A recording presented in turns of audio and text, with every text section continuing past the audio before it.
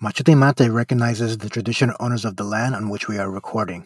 We pay our respects to their elders, past and present, and any indigenous elders of other communities who may be listening today. We stand in solidarity in their struggle towards the colonization and land back.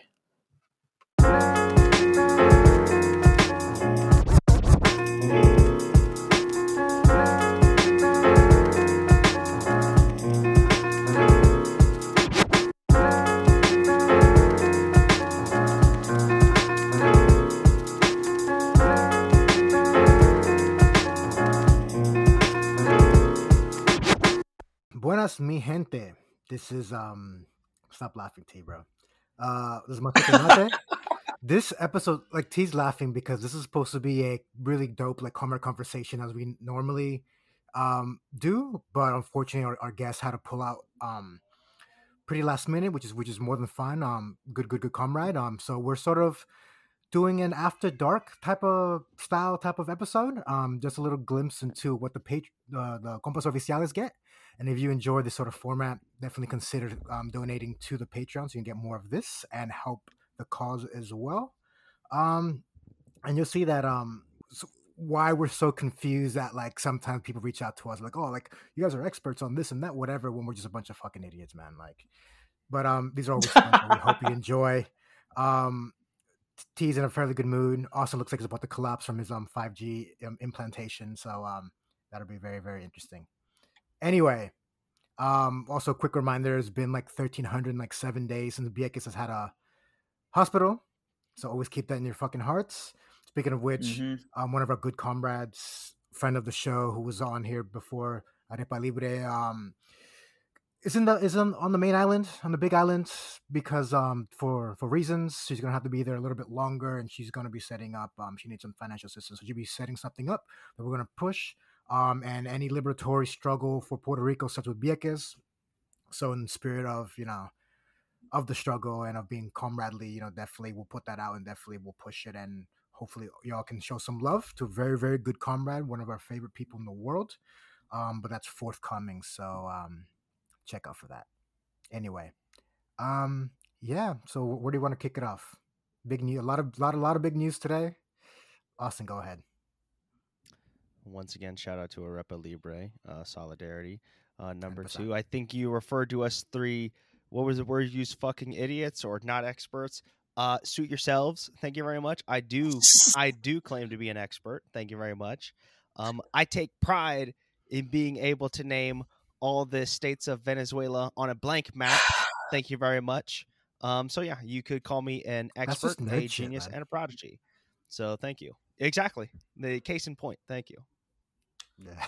Hold up. So there's something you mentioned earlier, Leroy, that we should put on the show because the reason you mentioned I seem in a fairly good mood. I am. I just got off a 7-day stretch of work, and it's my first day off after, again, 7 days working. Great, right? So what did you just tell me before we started recording about that? What is it like in Australia? Tell me. Yeah, look, this is what I always talk about, that being in Australia, but being from the US puts me in the unfortunate position that I feel the need to defend Australia. So you said you just came off 7 days straight. As far as I'm aware, at least in my industry, it is illegal to work more than 6 days in a row without a day in between. And you can only work something like 12 days within a fortnight. So that's 2 weeks for you savages outside of the Commonwealth. And yeah, there's a whole bunch of rules. You can't work more than 10 hours in a day, or all this other bullshit. Like if you work a split shift, that second shift needs to be paid at like double your rate or some shit. At a minimum wage, that's already like $23 an hour. So that's that. Fuck me. Yeah. God damn. Fuck me. Like, for real though. Like because I've worked. I told you earlier. Like, and I know you. I'm sure you have as well over in the States. I've worked well past 7 days in a row before, and I've definitely working more than 10 hours a day is a normal day. Yeah. That's fucking hilarious. Yeah. God, that's amazing. It's funny because again, like I'm in management, so a lot of the times I'm in charge of doing like the rosters and schedules and stuff. And there are times where like we're short staffed, and I'm stressing the fuck out because if I put this one this person, they'll be on for more than the X amount of days. They'll have to work like a 10-hour shift, so they have to go home at this time, and they have to get this person in. Also, Oh, that's fun. minimum shift is 3 hours, so no one can work less than a 3-hour shift. And I think within a X amount of time, everyone's guaranteed at least a 3-hour shift. Again, that's in my industry. So if you're employed, minimum is a 3-hour shift once. I think it's a fortnight or once a month or something. So at least there's something there. So it makes it harder to just like sort of phase someone out. It happens. There's ways around it, but yeah. Of course. Capitalists are going to capitalist, right? Boss is going to boss. Yeah. 100%. But that also leads into the precarity of like work status, because there's all these labor protections.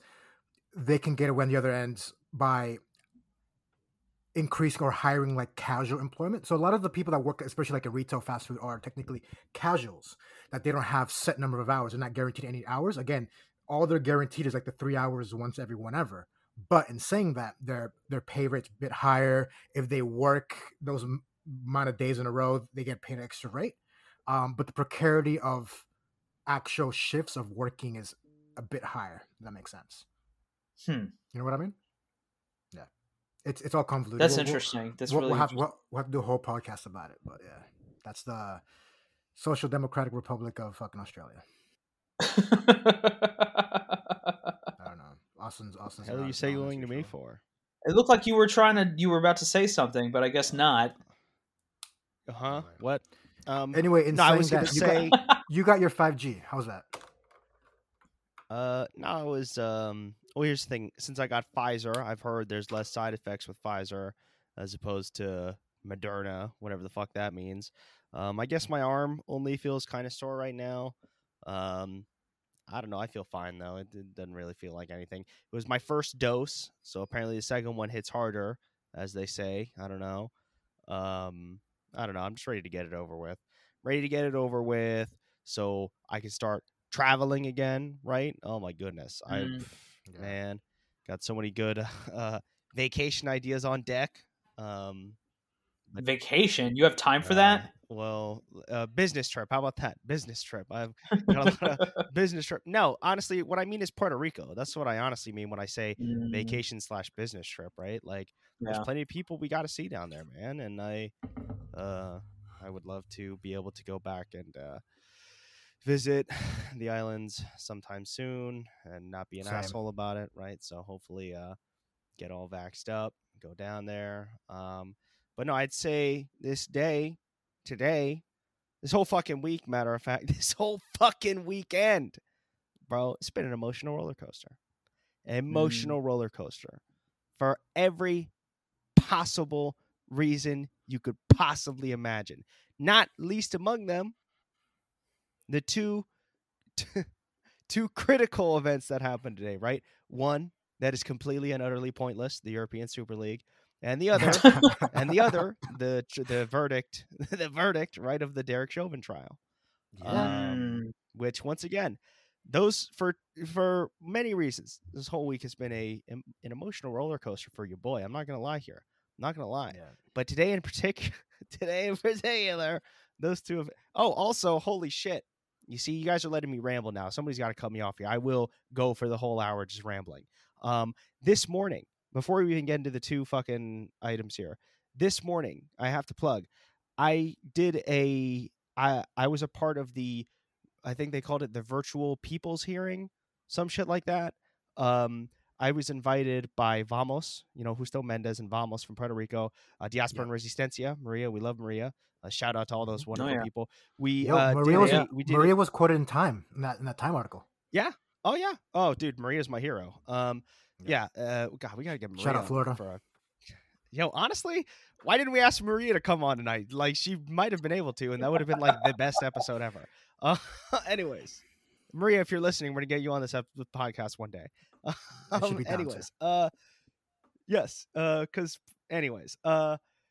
We did a hearing, but specifically geared toward people in Puerto Rico regarding the Puerto Rican Self-Determination Act. It was held alongside groups from Puerto Rico. Mary Lou Guzman spoke. We love Mary Lou. She's amazing. A lot of different groups spoke. I was super duper honored to be able to speak about Puerto Rican issues, man. And like I said, I just miss Puerto Rico, dude. I wish I could go back. But I'll shut up now. I don't know who wants to lead us on. Where are we going with this one? The Super League or the Chauvin trial? God damn it! Or let's go with Super League first. Yeah. Oh shit. Okay, let's go light to heavy. Light to heavy. Exactly. Super League. Yeah. So if you Americans who aren't into soccer, we're living on a rock. Big news in world football: the Jogo Bonito, God's game. In typical fashion, the big teams were kind of stomping their feet and mad and fucking whatever the fuck, and decided to split away from their competitions. For you Americans again who don't follow soccer, if you can name 5 teams, guaranteed that those 5 teams were in this. So in England it was Man City, Man U, Chelsea, Tottenham, Arsenal, fucking Liverpool, of course. In Italy, fucking Juventus, Internazionale, Inter Milan, AC Milan, Real Madrid, and Barcelona. Was that all of them? No teams from France, no teams from Germany. But slowly but surely, it looks like it's collapsing because all the English teams pulled out because all the fans kind of took to the streets and were like, "What the fuck is this? Soccer's for the fans. The poor fans are the ones who built this game." And you have these rich fucks up there who are trying to monopolize all the funding and all the money and all the capital that goes into this multi-billion, trillion-dollar global industry. But yeah, thoughts, guys? Austin, I'm gonna absolutely defer to Austin on this one. Shit. Yeah. But really quick, you know what team did not join? Motherfucking Napoli, because they keep it fucking real. Because they're a team of the people. Just saying. That would be one interpretation.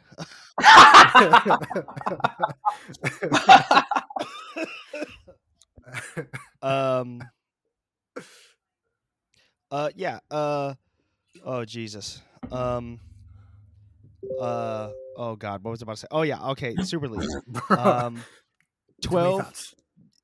So yeah, a lot of thoughts, a lot of messages. Sorry, people blowing up my phone. Excuse me, So 12, like you kind of laid out there, Leroy.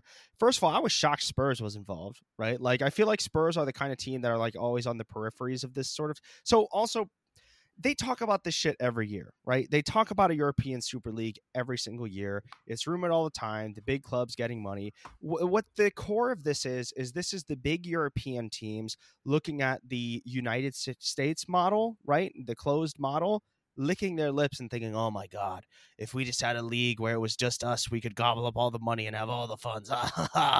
Like they love the MLS model, right? They would love to do that in Europe. And I think, and that's of course not to say that, European teams have like integrity compared to United States teams. Fuck no. Real Madrid has no integrity. Are you shading me right now? Absolutely. You want me to get started on Juventus? You want me to get started on Juventus? Are you kidding me right now? But that's not what it's about. It's the fact that that's still, through promotion and relegation, even the smallest club can at least dream of, reaching the Champions League one day, so on and so forth. This year, not this year, just this last fucking week, it seemed as though they finally pulled the trigger on it, on doing a fucking Super League. Those 12 clubs that you listed, Leroy, literally came together, as you said, and basically told everybody else to fuck off, told the European Football Association, UEFA, to fuck off, everybody to fuck off. We're doing our own thing. We're going to create our own league. We're going to make all the fucking money. And their bullshit reasons were for COVID, right? Oh, all the losses we faced from COVID. We got to do it now. We got to do it now to make up for, we got to buy more yachts, right? All this kind of shit. And so what's amazing though, is the amount of backlash there was, man. Yeah. Because there was so much backlash from everybody, it's totally collapsed already. Which is why I say, dude, emotional Jeremy roller Corbyn coaster. Yo, Boris Johnson was talking shit. Yeah, like, bro. He kind of Really? tiptoed, but he came out against it. Yeah. Of course he did. You want to know why, T? The average English person hates this. He has no choice but to come out, right? He has literally no Right. choice. Like, imagine if the president of the United States tried to fully go to war with the NFL. Like, not Donald Trump's bullshit rhetoric, right? Truly saying, I hate American football, let's destroy it, right? No politician would even dare do something like that, right? Because of the power Right. that sports has on average people. But yeah, the fact that, like, this is why I say emotional roller coaster. Jesus Christ. I woke up this morning thinking fucking soccer might be changed forever. And now I go to bed thinking, oh, okay, looks like it's not going to happen. Like this, I'm sorry, I'll shut up now. The fucking Pfizer is flowing through my veins. Nah, yo, it's funny because I think it was actually Brendan O'Connor, fan of the show, who tweeted out, because he's a Tottenham fan. Tweeted something out like it's really funny and really interesting and almost sad when FIFA and UEFA have the moral high ground and seem like they're the grassroots organizations. You know what I mean? You have perhaps the single most corrupt sporting body in the world, fucking FIFA. They have the moral high ground on this issue. Like, get the fuck out of here, man. Like, oh my god, for real. It's fucking incredible. And like, I think it was what's his name, Florentino Perez, the president of fucking Real Madrid, or whatever the fuck his name is. Like, they asked him, oh, don't you think this is going to destroy football? Don't you think it's going to be worse for the other teams? He basically came out, I don't give a shit. Who cares? Like, some shit like that. So it's funny. The fan bases, and I'm not trying to shit on anybody in particular, whatever, but the fan bases that have been like the most cool with this, that I've at least noticed, are, you know, the Real Madrid fan base and a lot of the Italian fan bases, right? Like Juventus, Inter, and Milan. And here's why. Those teams, well, those teams are heels. Like, those fans eat that up. They eat up them being assholes, right? That's the whole point of being a fan of those teams. The teams where there's been backlash is like Manchester United, Liverpool, Manchester City. Now, we might think of Manchester United as heels, but Manchester United fanboys think of the club as like, oh, the working class of Manchester and from the old days and shit like that. Yeah. You know, they look at themselves as baby faces, especially Liverpool. They think of themselves as like a good guy fan base. So because of that, it's those fans that are like, what are you doing? Oh my God. To me, bro, I'm shocked. Here's the thing. I wasn't surprised that the German clubs didn't sign on. That didn't shock me too much. I'm shocked PSG didn't sign on. The fact that Paris didn't sign on. What the fuck? Like, I couldn't believe it. I couldn't believe it at all. Like, maybe we could say something about, you know, maybe French society is averse to that sort of thing. But dude, PSG is owned by like fucking Qatari sheiks and shit. Like, what the fuck? Yeah. I think, I don't know, I could be wrong, but the backlash to this from FIFA and UEFA was to ban the players for these clubs to play in like the domestic competition and to play in the World Cup or whatever. World Cup's going to be what, next year? France is trying to go back to back here. So I don't know if like French society kind of like reeled in PSG. It's like, hey, we have a good chance of doing back to back. Let them do whatever the fuck. We stay in. We have this in the bag, essentially. So I don't know if that has anything to do with it, but it's a thought. But Germany as well, they have that that 50+1 model that basically gives ownership of the teams to the fans. We could talk about that, but T, you have a thought, bro.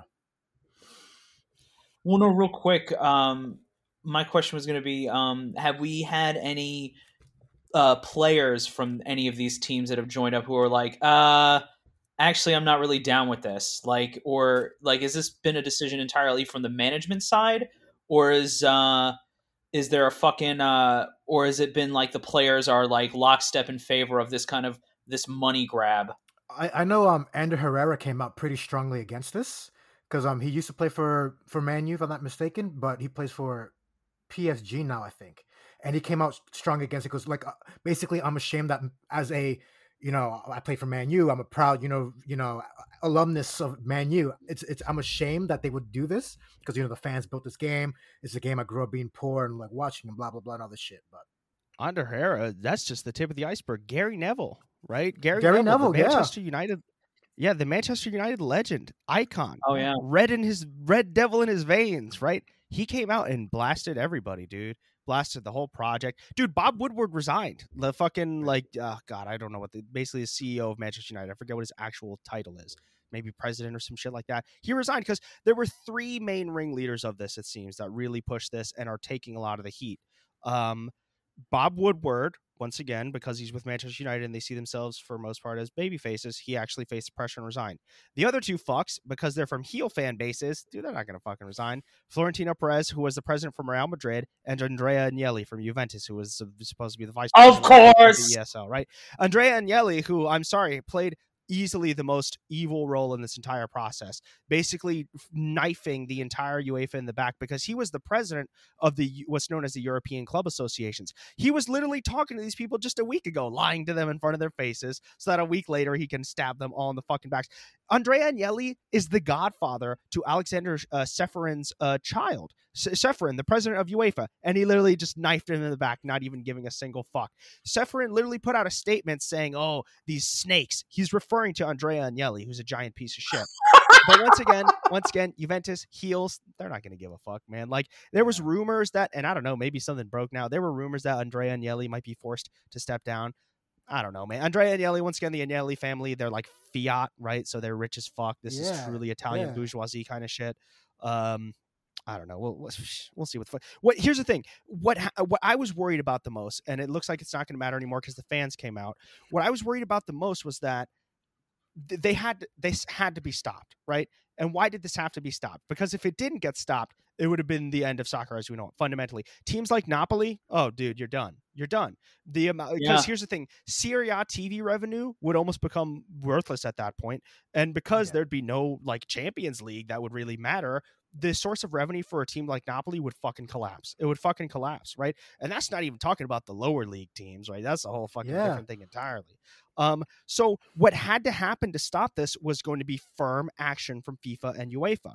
And they were making threats. They were making threats that I would have never expected them to make, right? And obviously we're not fucking shedding out tears or whatever the fuck for FIFA or UEFA, but for them to say, we're going to ban these teams from European competition. If you play in this Super League, you're going to be banned from the World Cup, right? For them to say shit like that, okay, those are some pretty solid threats. I was saying, put your money where your mouth is. Relegate all of them immediately. Relegate all of them immediately. Because they were all saying, Juventus, Manchester, all these 12 clubs are saying, yeah, we still want to play in our domestic league. Relegate them. Fuck them. Because if you give them an inch, it's over. The fact that they were doing this cautious rhetoric of, okay, yeah, so we're going to like ban them from Champions League, but like not this season. We're going to wait till next season. Oh my God. Like to me, that was big fucking red flag. But luckily, once again, since the fans really came out hard, like, dude, Arsenal got ratioed to hell because Arsenal is like, what, in like 10th place right now in the fucking Premier League? Like, what right do they have to be in a fucking European Super League? But I'm sorry. I saw you both had something to say, and I just fucking... No, but like Arsenal's a perfect example that like it's like they're resting on their laurels of shit that they accomplished like 20 years ago. You know what I mean? Like for the longest time, Liverpool didn't do shit until like last 2 or 3 years. You know what I mean? And then they started winning everything. It's just this, they're living in this nostalgic like idea of their own superiority, and it's fucking, I don't know, fucking bullshit. And it just goes to show this is an interesting, it's an important subject because, I mean, this is big money, What did you say? The owners of the Fiat company, right? Everybody knows Fiat, probably some of the most notorious capitalists in Italy, right?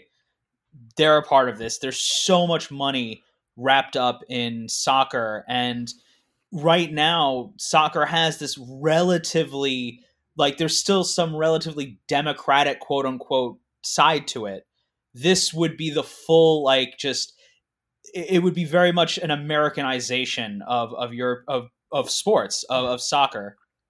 Yeah, 100%. And like a bit tangential, but didn't Gramsci start his organizing career organizing Fiat workers or some shit? I mean, like, it's Italy, so like if you're, some of the most militant labor struggles in Italian history were in the northern factories. Yeah. It was either northern factories or in the farms of the South. Yeah. So it was, southern peasants attacking their landlords, and then in the north, usually, Fiat has been a big part of this, especially since the 70s. Matter of fact, the Years of Lead got kicked off in 68, you could say 1968, 1969, with the massive upsurge of labor struggle in northern Italy, concentrated around these factories. And who are the fan bases of a lot of these soccer teams? The very workers who, do that shit.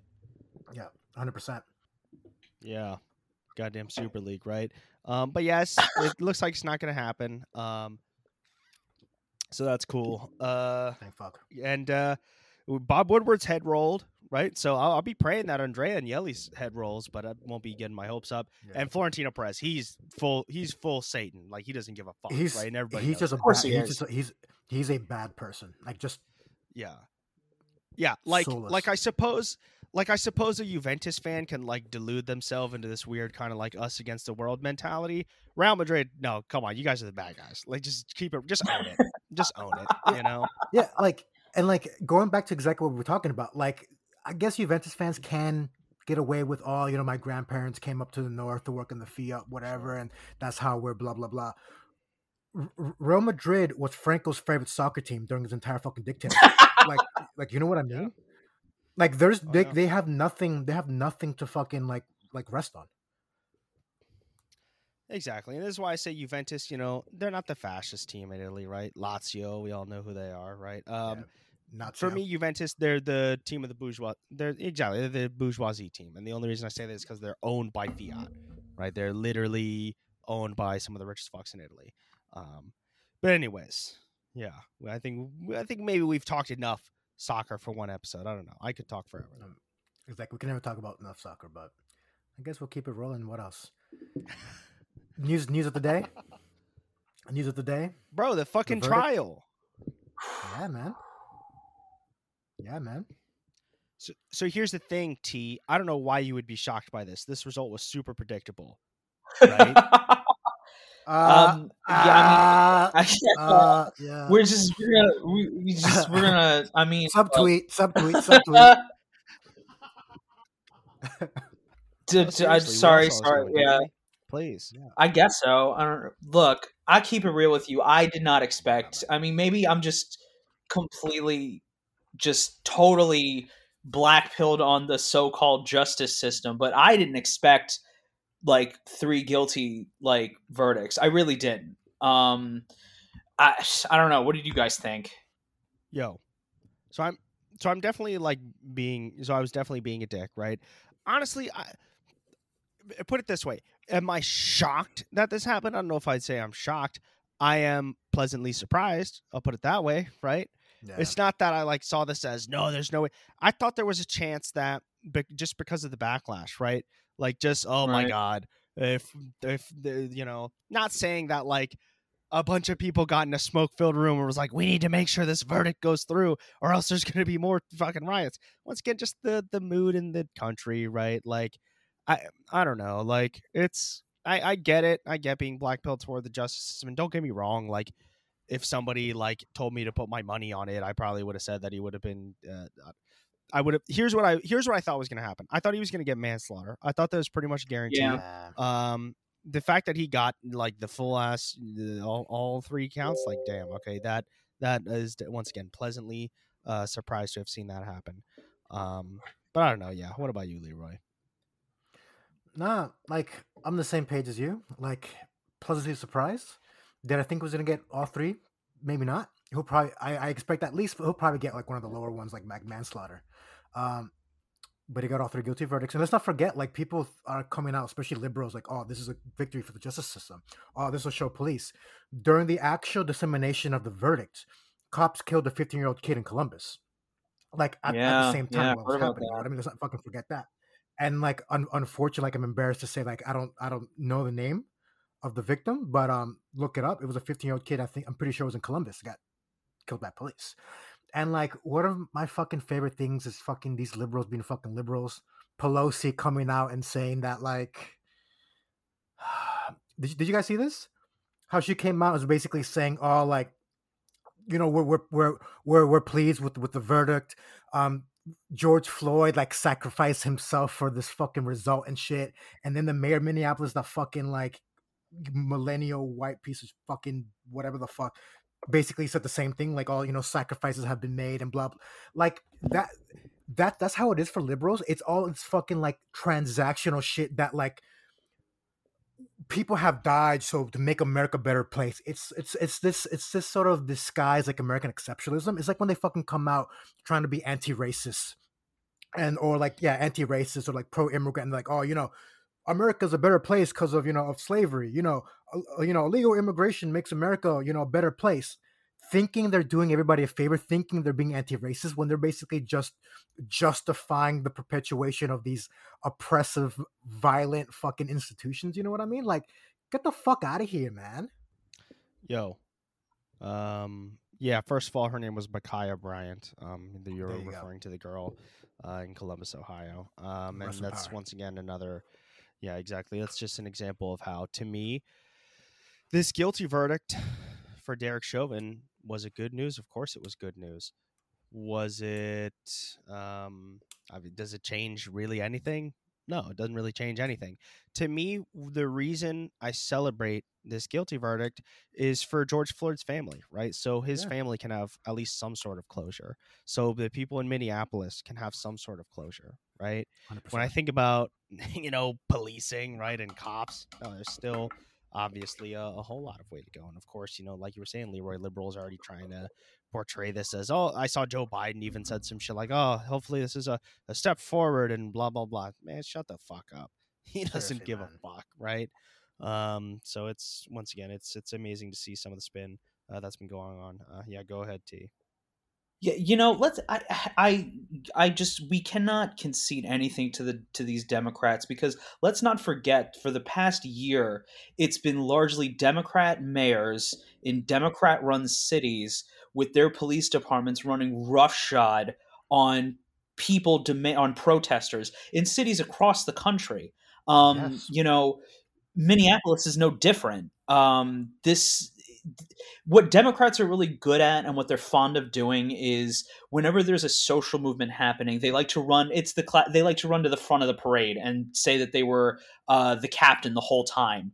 That's what they do. And that's why, like you said, Leroy, when they do try to do that shit, like Pelosi's just absolutely it was ridiculous. Frankly, it was clown shit. Pelosi, disgusting. Absolutely fucking gross. They fall over themselves. They stick their foot in their mouth. You remember, what was it when they all did that? They knelt or whatever. They did that photo op of them kneeling with the fucking like sashes or whatever. Yeah, racism solved. Yeah, exactly. You mean when they solved racism? Yeah, right. When they solved racism, and honestly, Austin, like you said, like I hope George's family gets some measure of peace. So over the weekend, not to ramble and, jump in if you want, I read Mariama Kaba's book, We Do This Till We Free Us. I read it in one sitting on a slow day at work. We had just been slow, and I said it's a phenomenal read, and I highly recommend it on police abolition, prison abolition. But, reading that book, I'm just kind of ambivalent about these decisions now. Like, I don't know. It's like you said, Austin, like, it doesn't change anything fundamentally. You're black pill? No, it's not even that. It's just more, we shouldn't. The reason why we're surprised is because the so-called justice system did something that it doesn't normally do, right? Because when it does, when cops get let off, when black people are murdered with no fucking justice, that's the system working as intended, right? That is how the system is supposed to work.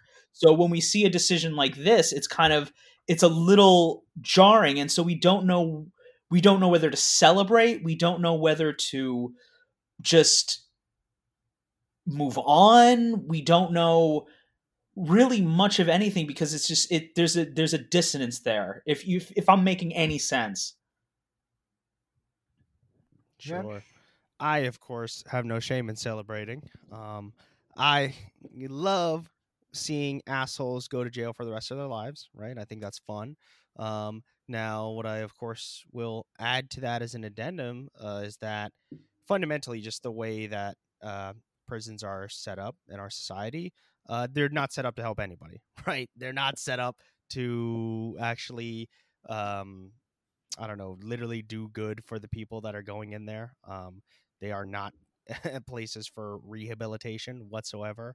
And because of that, I think that's a big part of why prisons uh, are just bad in our society. But once again, I laugh as the verdict was getting unrolled. I was brought joy, so I don't know if that counts for anything. But once again, I celebrated. Yeah.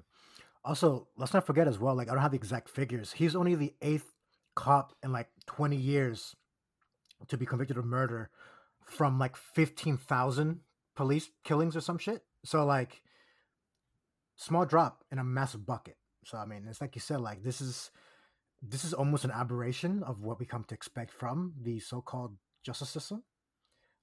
But we'll see what the fallout is. You know, solidarity with everyone in the streets, especially in Minnesota, not just there in Minneapolis, but in Brooklyn Center as well, who are going through their own shit as well. And everyone around the country in the U.S.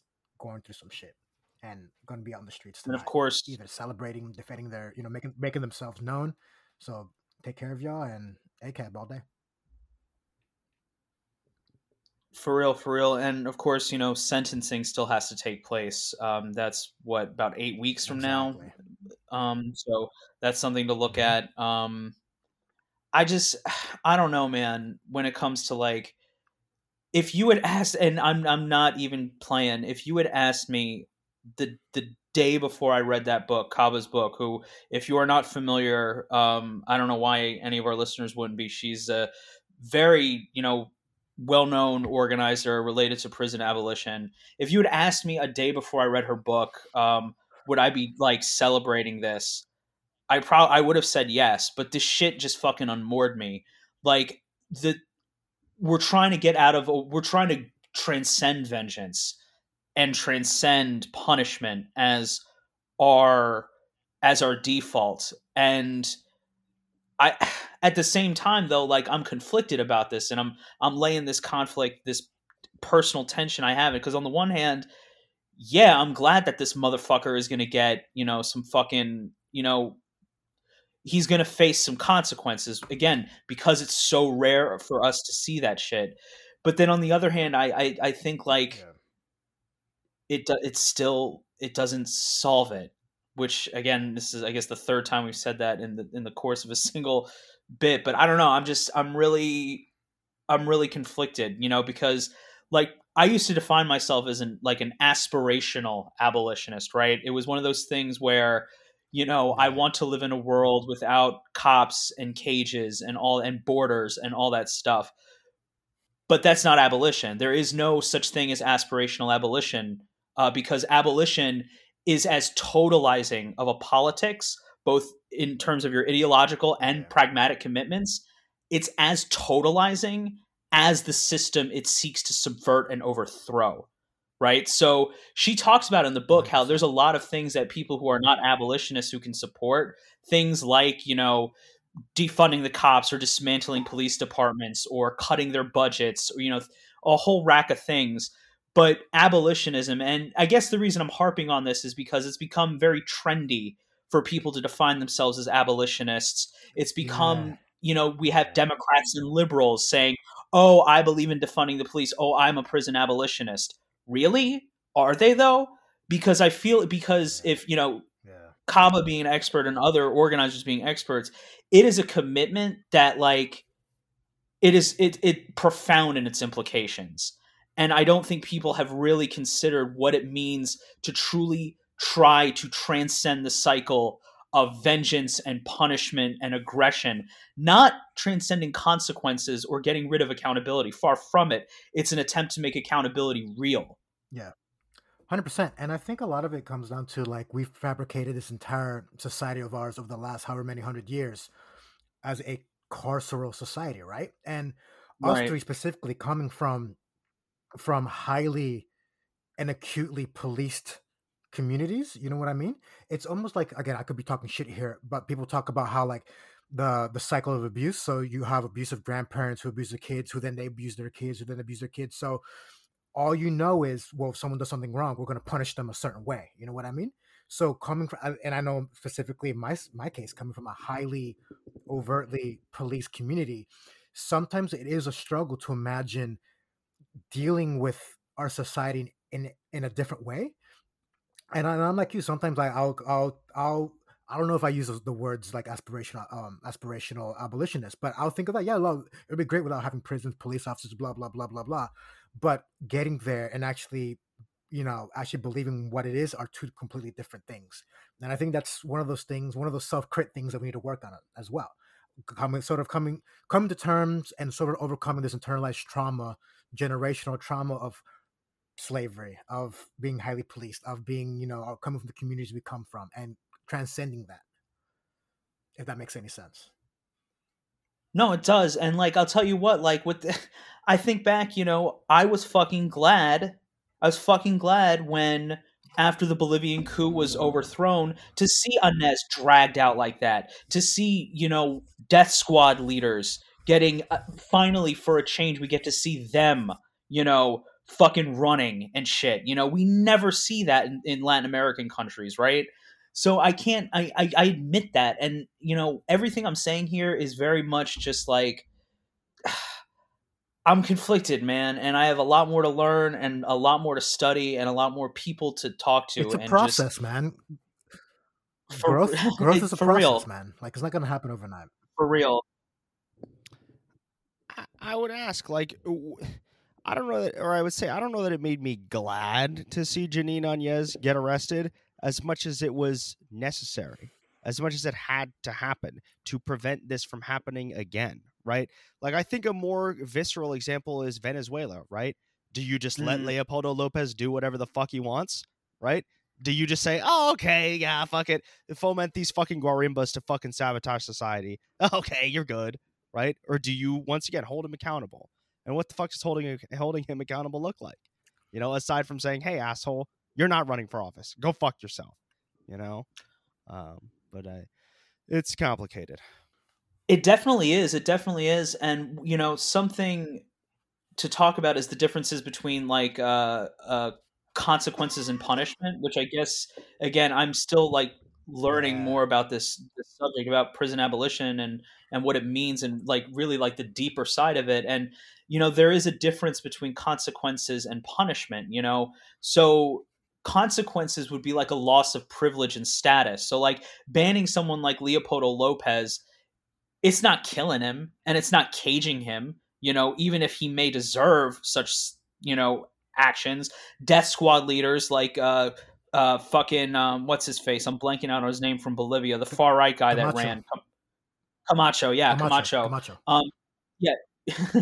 Like him, like not able, banning him from running from public office isn't punishment. That's consequences. That's consequences of trying to lead a death squad or fomenting insurrection against a democratic government that had been responsive to the people for the past like 15 fucking years. Again, one person's consequences is another person's punishment. So I don't fucking know. I'm still learning. I'm fucked up about it.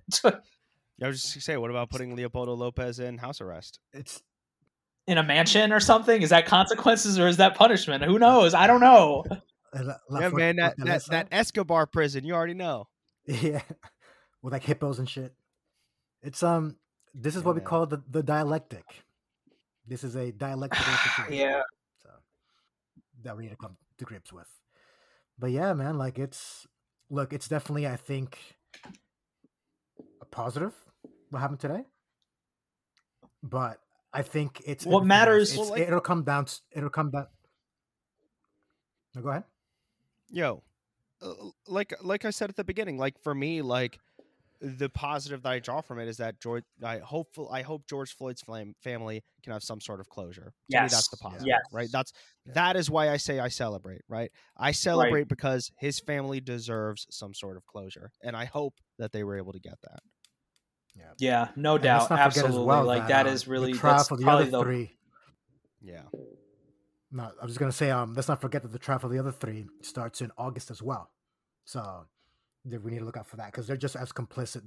Their fucking knees weren't on his neck, but they're just as complicit because they allowed it to happen. They set the literal stage for it to happen. So fuck them too. And like I said, AK. Pretty much. Anyway. Amen. Somber. Amen. Any good news? Any other good news? Did you guys hear about Biden coming out? Apparently, the administration coming out supporting DC as the 51st state. And they suggested naming yeah. something like Washington instead of being Washington District of Columbia, it's like Washington District or it was like Washington Douglas Commonwealth or some shit after Frederick Douglass. So they'll keep Washington D.C. but change what D.C. means to like Douglas Commonwealth or some shit. Really? Yeah, look it up. It's yeah, some shit like that. But like it just makes me smile because you know all the fucking penepes and the straight hooded Puerto Rican state hooders all fucking like, you know, like crying and melting and shit and whatever, man. Beyond the emotional satisfaction, I think one definite positive of this, beyond the fact that Washington D.C. absolutely should be the 51st state. That is a civil rights issue. But beyond that, from our perspectives as independentistas, I like that they're decoupling this in their minds, at least, that the liberals and maybe the White House is decoupling the idea of Washington, D.C. and Puerto Rico, bring them in as the next states. I like that. That is a positive development for us, I think. I have two things to say to that. One, I think the reason that development has happened, the development you've just described, one of the biggest reasons that development has happened in the past few months, we have to give her some sort of credit as much as it pains us. Nydia Velázquez is because Nydia Velázquez is a member of Democratic leadership that just happens to be old school Pepe Day. So people like Chuck Schumer, when they're thinking, okay, how can I protect my Puerto Rican constituency in New York? He's looking straight to Nydia Velázquez. And because Nydia just once again happens to be old school Populare, she's more than happy to fucking to give the narrative that no, this statehood stuff is bullshit. And once again, the Puerto Rico Self-Determination Act, all that stuff. These old school Democrats like Schumer, like Biden, they look at Nydia and they trust her on this shit. And that's been a big part of upsetting that narrative. I would argue, because this is that has been the establishment Dem aspect of it. The second thing I was going to say is that last year when I was talking to Raul Grijalva in his office about this stuff, I'll never forget one of the first things he said to me and the others. Yeah, mate. No, it's no big deal. I just do big things, man. It is what it is. No, but seriously, when I was talking to him in his office, he said something I'll never forget, which is he said something to the effect of, yes, when I talk to the stateholders, I always tell them you have to understand there is a line and you are not in first. Right. And it's true. There is for statehood. There is a line and you guys are not in first. DC is right. DC is first in line for any sort of statehood conversations. And that's an unavoidable fact. The homeboy, I forget what his name is. One of our fun mutuals on Twitter said something to the effect of Penepes have to realize that there's no universe where Puerto Rican statehood happens where DC statehood hasn't happened. And one of the biggest reasons that I agree with that is because of just like I said, that Grijalva said, there's a fucking line. And if DC doesn't get statehood for very good reason, the Congressional Black Caucus will raise hell if Puerto Rico gets statehood, because it will literally have been a blatantly racist decision. It will have been a blatant decision of, there's a little bit too many black people in this state. Let's not give them statehood. That would literally be the basis of that decision. Just a completely, if DC was not to get statehood, it would be based in total racism. Anyways, Leroy, which is interesting as well, because that'll speak to their anti-blackness of Puerto Ricans as well. Because of course, ignoring it, yeah. But absolutely, something I meant to say on our previous episode when we talked about the Natural Resources Committee hearing. Something that really struck with me when I kept seeing Pierre Luisi and Jennifer and all these other folks consistently talk about, equal rights. It really suddenly dawned on me. Equal rights for who, right? They're not talking about Afro-Boricos, right? They're talking about equal rights for white Puerto Ricans. That's what they're talking about. Pierre Luisi and Jennifer want equal rights for white Puerto Ricans. So white Puerto Ricans can have senators and white Puerto Ricans can have members of Congress. That's what they're fighting for. Yeah, go ahead, Leroy. No, 1,000%. They're not talking about equal rights for Puerto Ricans in fucking Jayuya or Utuado or hell no. Loíza, that's historically black town in Puerto Rico. You know what I mean? They're not talking about the fucking Jibaros that still exist in the mountains. They're talking about fucking San Juan. They're talking about the gentrifiers in Rincon. and all the gentrifiers of Vieques as well. That's very Absolutely. good point. Very good point, man. Yeah, man. Yeah, It's man. we'll see what happens, but I think that's positive news for in my book, because just even if nothing comes of it, just knowing that Puerto Rican state hooders are at home right now, fucking like tail between their legs, like having a hissy fit, fills me up with joy. Fills me up with joy, because the young PR dem troll bot farm are up crafting their next fucking propaganda PR campaigns that they're gonna drop and attacking us and shit. So bring it. We'll see what happens. Like something that they God, that is such a good point that y'all are making. Like they're looking for equal. Pierluisi and Gonzalez both are just mad that they don't have the same, like, political, and speaking of political in a narrow sense, political rights as their compatriots in the United States, because they've turned their back on the islands. They don't give a fuck about the islands. Let's not forget that Gonzalez was, with Trump when he went down there after the hurricane, with the fucking paper towel incident. That's what they're after. They want to. And God, I need liberals in the United States to understand the kinds of people that are involved in statehood. And yes, we're broken records on this, but it is Trumpist Republicans that are part of their coalition. Don't forget that, it's neoliberals and Trumpist Republicans together pushing this fucking statehood so that they can have further control. The debt will still have to be paid. There's no evidence that anything would change to the benefit of working class Puerto Ricans, and God forbid Afro-Boricuas, like nothing, or folks from Vieques and shit. Like it's not going to happen. They just want to. Oh God, it's fucked, man. It's absolutely fucked.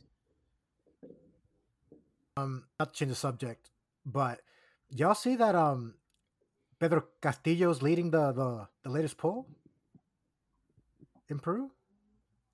So interesting thing about, like, with Peru, like, did you see Raul Castro talking about how fucking one of the tasks of the revolution has been to improve its social policy, especially around gender and shit like that, right? This has been one of the things that he came out and said he was disappointed. People are criticizing. Right, and it's one of the things that it's an interesting contrast with what we see with Peru Libre currently. So I think that's very fascinating. But T, you completely ignored what Leroy just said like 10 seconds ago, which was, wow, Pedro Castillo's leading in the polls, and what are our reactions to that? My personal reaction is that, holy shit, right? Because I did see that poll as well, Leroy. I think here's the thing. I said this on our last podcast, and I'll say this again. I refuse to get my hopes up about Peru. I refuse. Peru has burned me too many times in the past, right? Even if I see Pedro polling well, even if Keiko is so fucking corrupt she literally can't leave Lima, right? That's hilarious. Because for legal reasons, Jesus. Literally she can't campaign. This is, like I said, I'll say it again.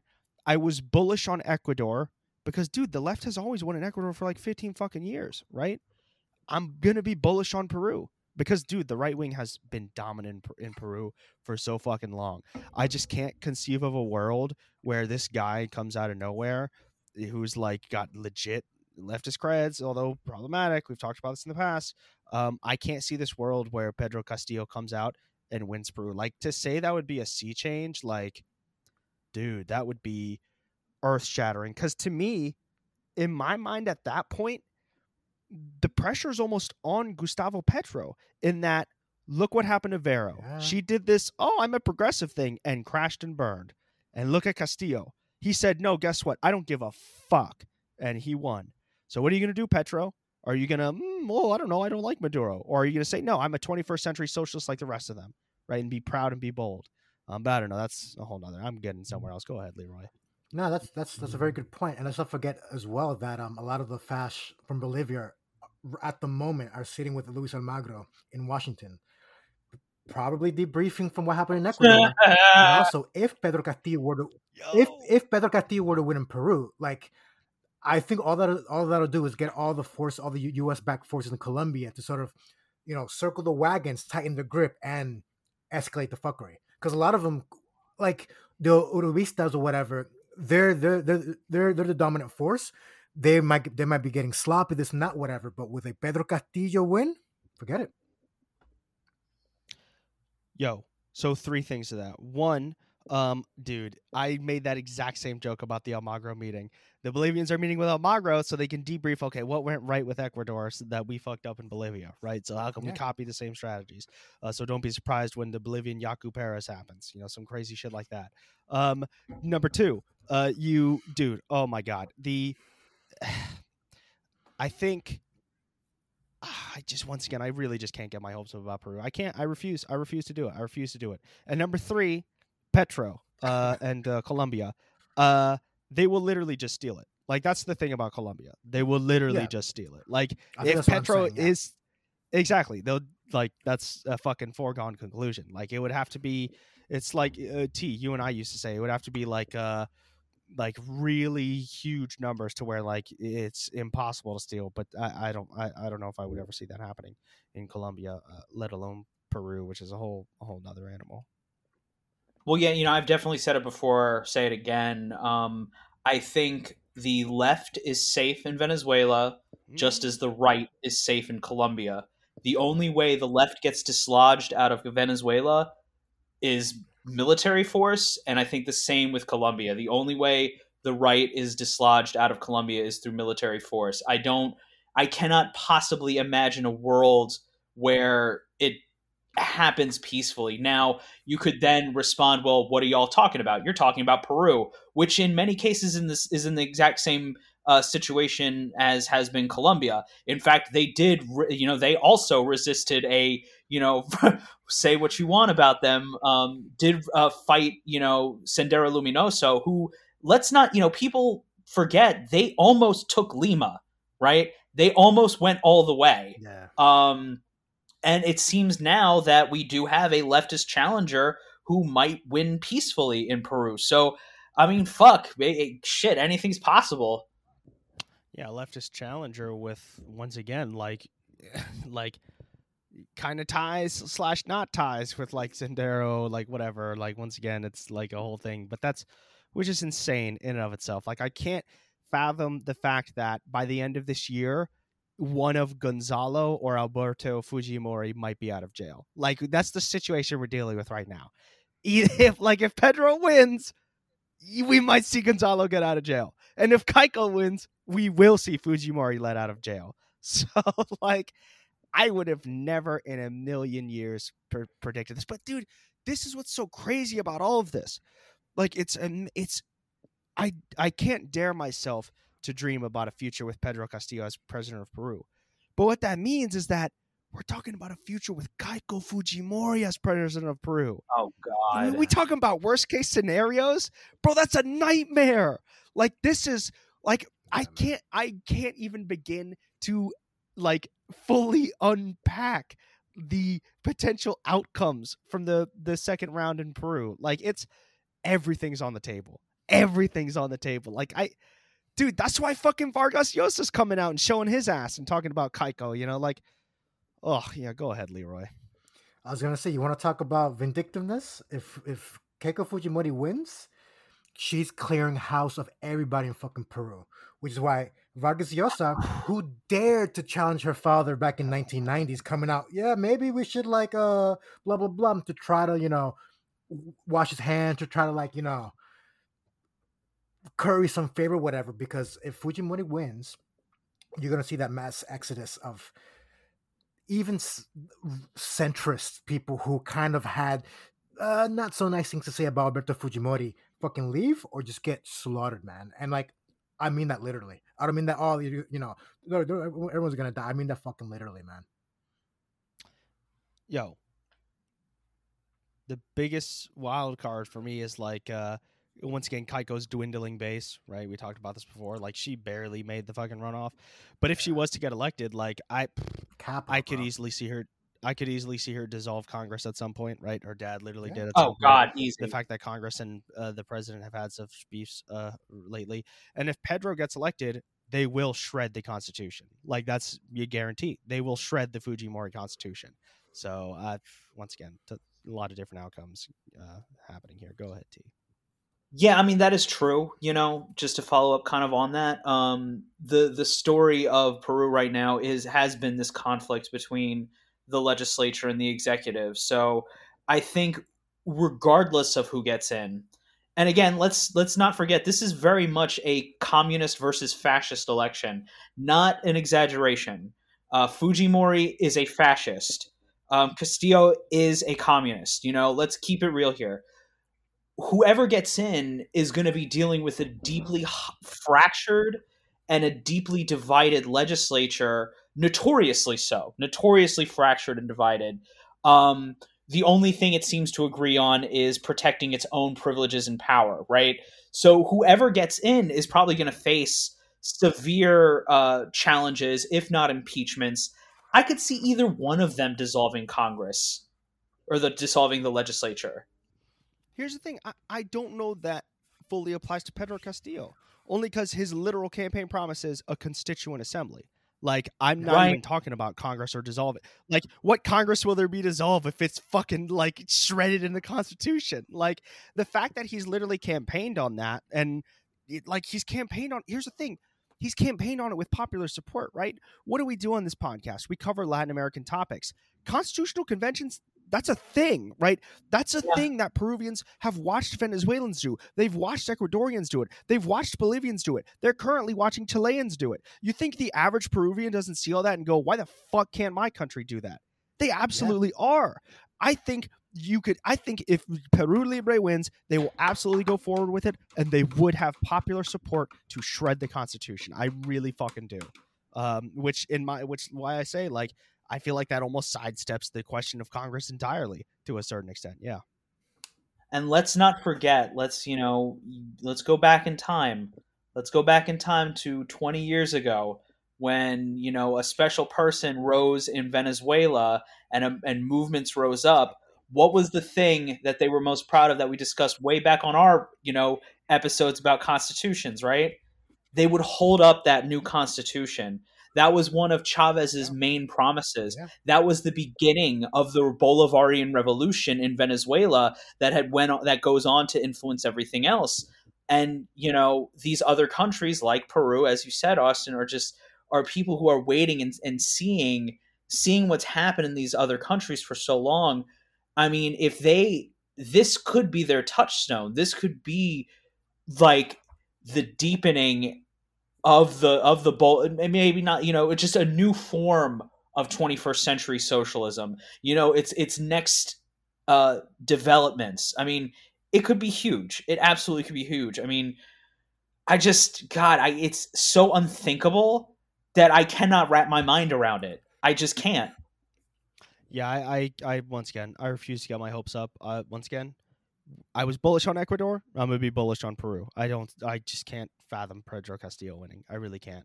And once again, not because it's this dream that I can't even dare to whisper into existence. No, I feel like the right wing is so entrenched, man. Like, even as unpopular as Keiko may be, even as like, oh my God, Fujimori, another Fujimori, what the fuck? Like, no, I just think in the end, I think Peruvian liberals, conservatives, they'll all coalesce around Keiko. They're already doing it right now. Yeah, 100%, because at the end of the day, what rules? Fucking capital. You know what I mean? Before, during the primaries and the first rounds, it's like, oh, let's see what's going on. When it comes down to the actual finish line, capital is going always to back its interest, and that'll be Keiko Fujimori. Like I said, I don't want to get my hopes up. Hopefully, Pedro Castillo pulls it off, and then we can push him left on social things. But we'll see, man. We'll fucking see. This shit got bleak again. Like, what the fuck? Is there any other happy news before? Hey, fuck that. I'm like I said, Peru's a fucked up place, but I'm excited by what's going on. I have to say, very excited about what's going on. I expected Peru to be boring as fuck the presidential election, so for it to be extremely high stakes, I sure as shit wasn't seeing that coming. Yeah, man. Anyway, should we just pull a bone out there? Because we're like, Sounds good we're to past me. an hour here. Yeah. Yeah, I'm good with that. Cool. So, yeah, Austin, you're gonna Sorry. say something? No, sorry. Go ahead, Leroy. No, I was gonna say, yeah. So that's, to be honest, I think that was a bit more current eventsy than it is an After Dark ish. Usually on the proper After Darks, we bullshit a bit more, because we actually got really serious about something. Anyway, I suppose. Tia, you gonna say something? No. No. Go on. But yeah, so I suppose there's a taste of an After Dark, because obviously I guess it was a lot more casual than their typical current events or comrade conversations or whatever. But if you want more tomfoolery and dudes being dudes and dudes rock, donate to the Patreon, get access to the proper After Darks where we can let loose a little bit more and just have a bunch of fun. And also, you'd be donating to the cause, of course, and bringing that awareness to the struggle in Latin America and the third world and the global south and shit. Yes, Austin. Speaking of donating to the cause, may I make a plug real quick? Is that cool? 100%, Plug 100%. for one of our dearest, Yeah. for one of our dearest homies. Okay, yeah. So a couple episodes ago, some of our listeners may recall we had an amazing comrade conversation. If you haven't listened to it, check it out. With our dear friend, our dear comrade Arepa Libre, who is Villaquense, right from Vieques in Puerto Rico. Well, our dear friend Arepa Libre has fallen upon some hard times lately after some medical issues. So if there's a humble, I humbly request anybody who has the means, please, if you could make any sort of donation or monetary contribution to helping Arepa get things back together for her life on the islands. Feel free to send her some cash over to her Venmo, which you can find at Arepa Libre. Nice and simple, right? Venmo at Arepa Libre. Once again, please.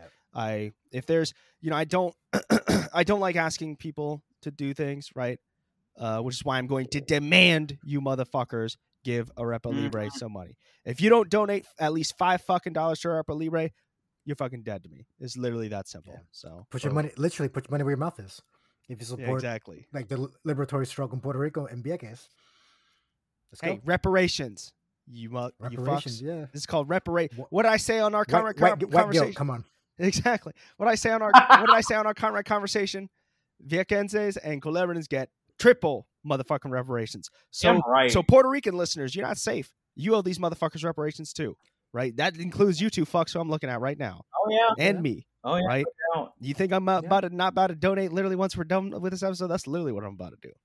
So at Arepa Libre. Now, in all seriousness, Arepa Libre is one of the best comrades that I know that I've been able to have the pleasure of meeting through the work we do. So please, if you could help her out. Absolutely, cool. Absolutely. Much love to Arepa. Much love. And in saying that, if you haven't listened to that conversation with her, what are you doing? Go check it out, and then donate. Or donate, listen to it, and then donate again. Preferably. There it is. Anyway, yeah. Let's call it a night. Austin, don't die from your 5G, please. T, good luck weaning off the medication. But I don't know. Yeah, I know. Fuck. Anyway, God damn. See everybody next time. Thanks for listening. Donate to the Patreon for more of this type of content or even sillier content. But with that said, hasta la victoria. Peace. Later, y'all. Peace, y'all.